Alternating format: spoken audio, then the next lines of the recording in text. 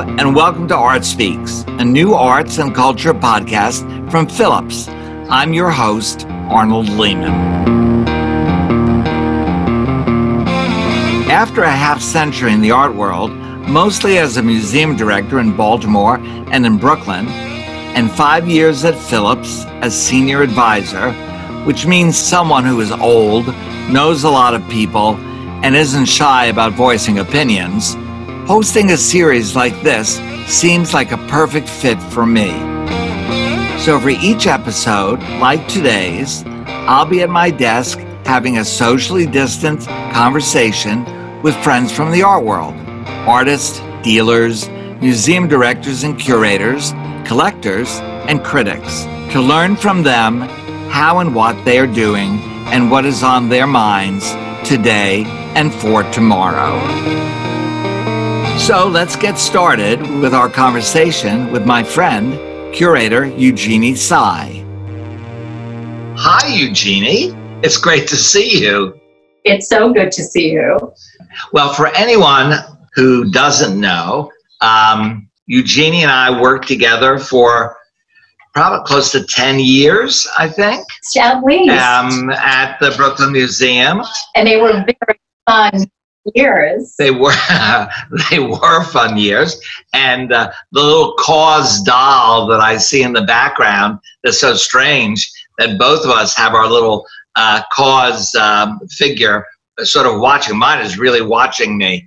Came from that wonderful project where we had to either dig up and put steel in so we could put that gigantic double KAWS figure in the middle of the lobby at the Brooklyn Museum. Yes. And you were as cool as a cucumber, all of that. Well, I didn't have any work. You know, it was all of the engineers and the construction guys who reinforced the floor. We had the riggers who came in and actually installed the piece. I mean, that was kind of a miracle.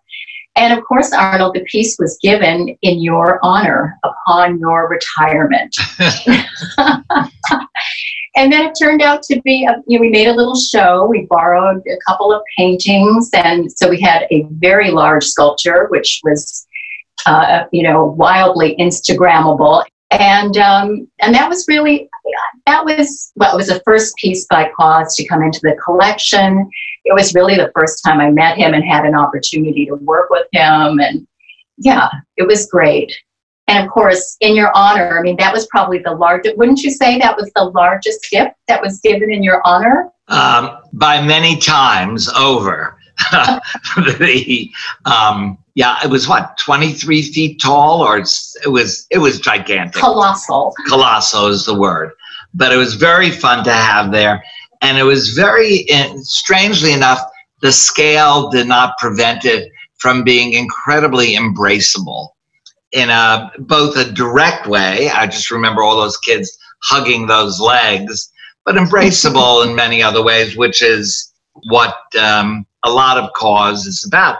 And isn't a big KAWS show coming up at some point? Yes, we're working on it right now, although it's opening next year. I think we're aiming for February. We'll see now that the world has rearranged itself. We'll see how things go, but that's what our target is, February 2021. Wow, I'm looking forward to it. Is it both painting and sculpture and? It's everything. It's painting, sculpture, augmented reality. The extended holiday project all the projects will be represented in some way. Also, his drawing and related collectibles will be represented. His immersive environments, early graffiti drawings, and some of the posters from the altered bus shelters. So it's going to have everything. It's not a survey in the traditional sense, but it will include all bodies of his work, but arranged in kind of installations, I'll say, or groupings. So it's really exciting. Well, and you can't really call it mid-career because she's been working for so long with such an amazing output that I guess you're also going to have to invent a new word to describe what this kind of show is. But it's, I think, going to be amazingly successful. And it's so nice to work with him. He's such a charming and lovely, low-key guy. Right, but that behind that that's a deceptive facade, because of course he's extremely smart and it's so deliberately understated it can be deceiving. So I'm amazed that those altered bus shelter sort of posters were still around. Did Brian himself go out and retrieve those, or did people actually just grab them and hang on to them for some reason? I think people took them. He did mention once buying some of them back. I don't know how many, but clearly, I think when he saw an opportunity, he did take advantage of it. Because I remember correctly, that was one of the very first times that I think I heard of KAWS. And yeah, because I don't think I knew the work before that. But I'm learning about it because I'm in the midst of doing an exhibition on graffiti and street art at the beginning of the year in January. Perfect. Kind of overlap in a way. Tell me who's in your show. Well, I'm kind of distilling it now, but I have a very long list of, 80, 90 street and graffiti artists, mostly New York and California.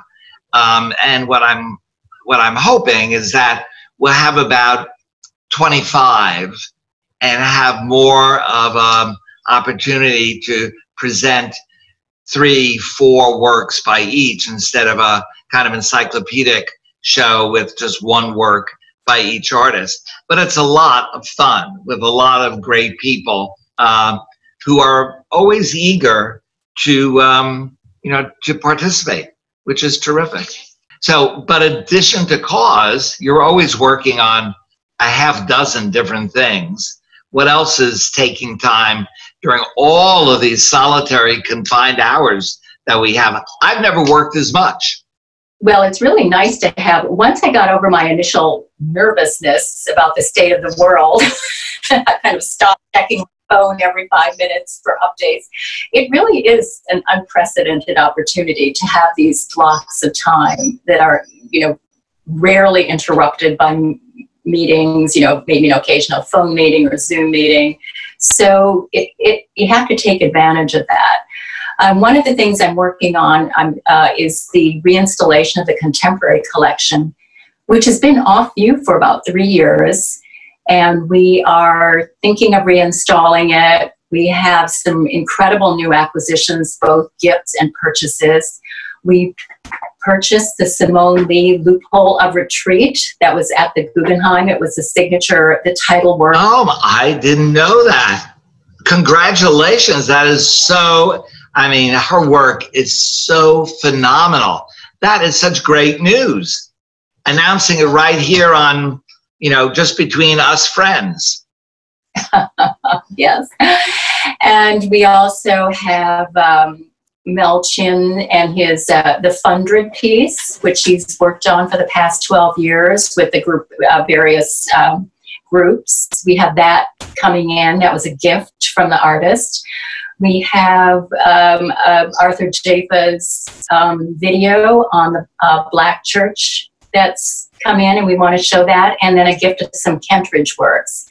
So I'm working on that. Of course, now the schedule, as I say I'm working on it, but as with the caveat that everything is a little bit, it's hard to know exactly when we're going to reopen and in what form. So I wouldn't be surprised if it is also a little bit, shall we say, delayed or slightly rescheduled. But with an installation that needs that much space, I can't imagine the planning that's going to have to go into this, because those works require a lot of air. So that is really terrific. I'm so excited. Thank you. No, I have my fingers crossed. So if it doesn't happen when it's exactly when it's supposed to, I know it will happen at some point soon after, and that's very reassuring. I'm sure. It is, it's hard. We both lived and worked through 9/11 when you were living downtown then, and we couldn't go south of 14th Street. This reminds me a little bit like that, but we still had more contact with one another, and it appeared, although not at the beginning, but it appeared that it was going to be resolved, in not a very long time. But this is so much different, and plans and schedules all have to be understood to be fluid. But that, there's a certain time in our life when fluidity is a good thing. Yeah, gotta go with the flow. Otherwise you'll make yourself crazy. Right. And it's a good reminder that there's only so much we can control, and it's out of our hands in some ways. But I just finished 2 shows. I just finished working on the Jacques-Louis David meets Kehinde Wiley exhibition, and also the Jeffrey Gibson When Fire is Applied to Stone, it cracks. So I'm coming off of those, kind of catching my breath, and then just straight into Cause's exhibition. But it's exciting. It keeps you busy, keeps you from reading too much of the news and falling into a funk, which is deadly. You have never, at least in my experience, had a lot of pause time. And I have to say, I saw both. I saw you at the Jacques-Louis David opening, the Jacques-Louis David / Kehinde Wiley opening. Oh, it was the ceremony too. Right, and I also was there for the Jeffrey Gibson show, which was, I think, truly fantastic. And working together with the other departments, sort of certainly Native American and Jeffrey Gibson, was it put so much of the museum's great treasures into high relief. And he is so masterful and so thoughtful that it's wonderful. But it didn't get a long enough time to be seen by the public before this whole thing came about. Will it be on for what? Well, we don't know. No. Well, this is the great thing. First of all, I'm so happy to hear you say that, Arnold. That means a lot. And it was such a privilege to work on that show with Jeffrey and Dr. Christian Crouch. But the show is scheduled to run through January of 2021. So for once, I think people will have an opportunity to see the exhibition after the museum reopens. Oh, I didn't know that. That is great. But I have to say, for the amount of effort and looking at it, from the outside in, expense and thought that had to go into that exhibition, it is great that it is on view for so long. I'm thrilled because I never got a chance to come back a second time, because it was so crowded the evening I was there, and so I'm really heartened. That's just terrific. Yeah, no, it's the kind of show that it really demands repeated viewings. It's so rich, so deep. So Arnold, have you been able to work on your book during this time? Does this provide an opportunity to wrap things up, to make some progress? Well, I have been working on it. I've still not wrapped up. I'd say I'm about 3/5, maybe a little bit more of the way through, maybe even 2/3 the way through. But the more you get into it, the more complicated the project is. And for those viewers who don't know this little inside thing that we're talking about, is that I'm writing a book on the great sensation show at the Brooklyn Museum in the second half of 1999 to the beginning of 2000, and Charles Saatchi. And as you'll hear from the working title, it's called Sensation, The Holy Virgin Mary, Freedom of Expression, and Rudy Giuliani. So I'm getting there, but I'm on the chapter right now that is all about the installation of that exhibition. And I have to say, Eugenie, I only wish you were there at that time, because all hands on deck, all brains on override, and everything that could go wrong, of course, went wrong. I saw the show. It was before I started working at the museum, and I remember it made a huge impression on me. And I also thought the installation was quite beautiful, but I also noticed that it had very wide kind of aisles. And I happened to be there. I must have gone, I don't know, on some off hour because I could actually see the work. But I realized that normally the show was just teeming with people and that you'd have to just jockey for a position. And yeah, right? The problem was, as museum professionals, we always thought that we had a sense of how long it would take visitors to move through an exhibition. It certainly wasn't a science, but it was a kind of built-on experience. And whatever experience we had prior to sensation was totally out the window, because people just stayed. They stayed, they looked so carefully at everything. I remember people on the floor all around Ron Mueck's dead dad, and you couldn't get them to get off the floor. You didn't want to be rude. Guards would say, people are going to fall. Could you kind of get closer together? But people reacted with such an intensity to much of what was on view that it caused endless lines. And sometimes the lines were 3 and 4 hours long. Wow. And interestingly, people thought that we must have had the largest attendance ever at the museum. I mean, the attendance was very big, but had people moved along, the attendance could have been 50% bigger or more. They just wouldn't leave, which I think I'm very proud of an audience that does that.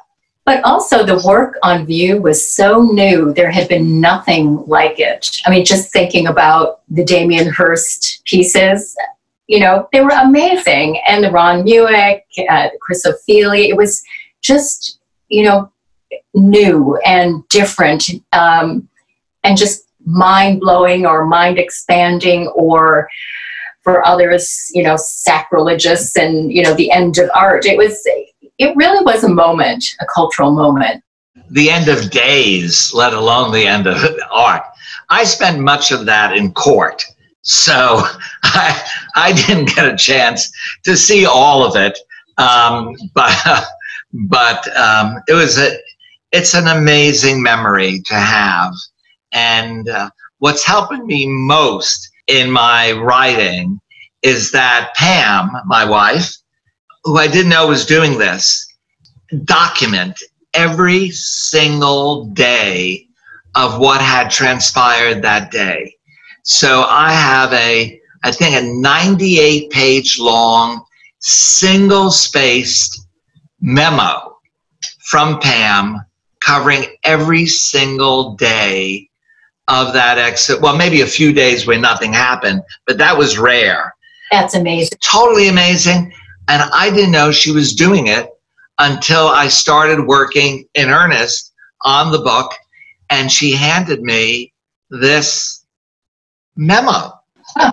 It was, Amazing. and my mind was already slipping on many things. So this was a giant help. And she would get a big credit line, if not co-author. Good for you. But thank you for bringing that memory and talking to me about getting to work on my book, which I do a lot, but probably not a lot. I don't, as you said, this is the perfect time to really focus on things like that. And I'm just in awe of all the projects you were working on. And I can't wait until we hear that all clear signal for us to go outside, rip our masks off, throw our hands in the air, yell hallelujah. We're back in the museums. Yeah. Do I sound like a religious fanatic? Oh, just a little. That's okay. An art fanatic. Yeah, an art fanatic, which is a good thing. Definitely. Thank you, Eugenie, very much. Maybe we can do this every single week. Oh, that would be fun. It's really lovely to see you, Arnold. And lovely to see you. And then we'll bring our little cause people together. Oh, yes. Let's do that. Thank you. Say hi to Tom for me. I will. And take care. Bye-bye. Bye.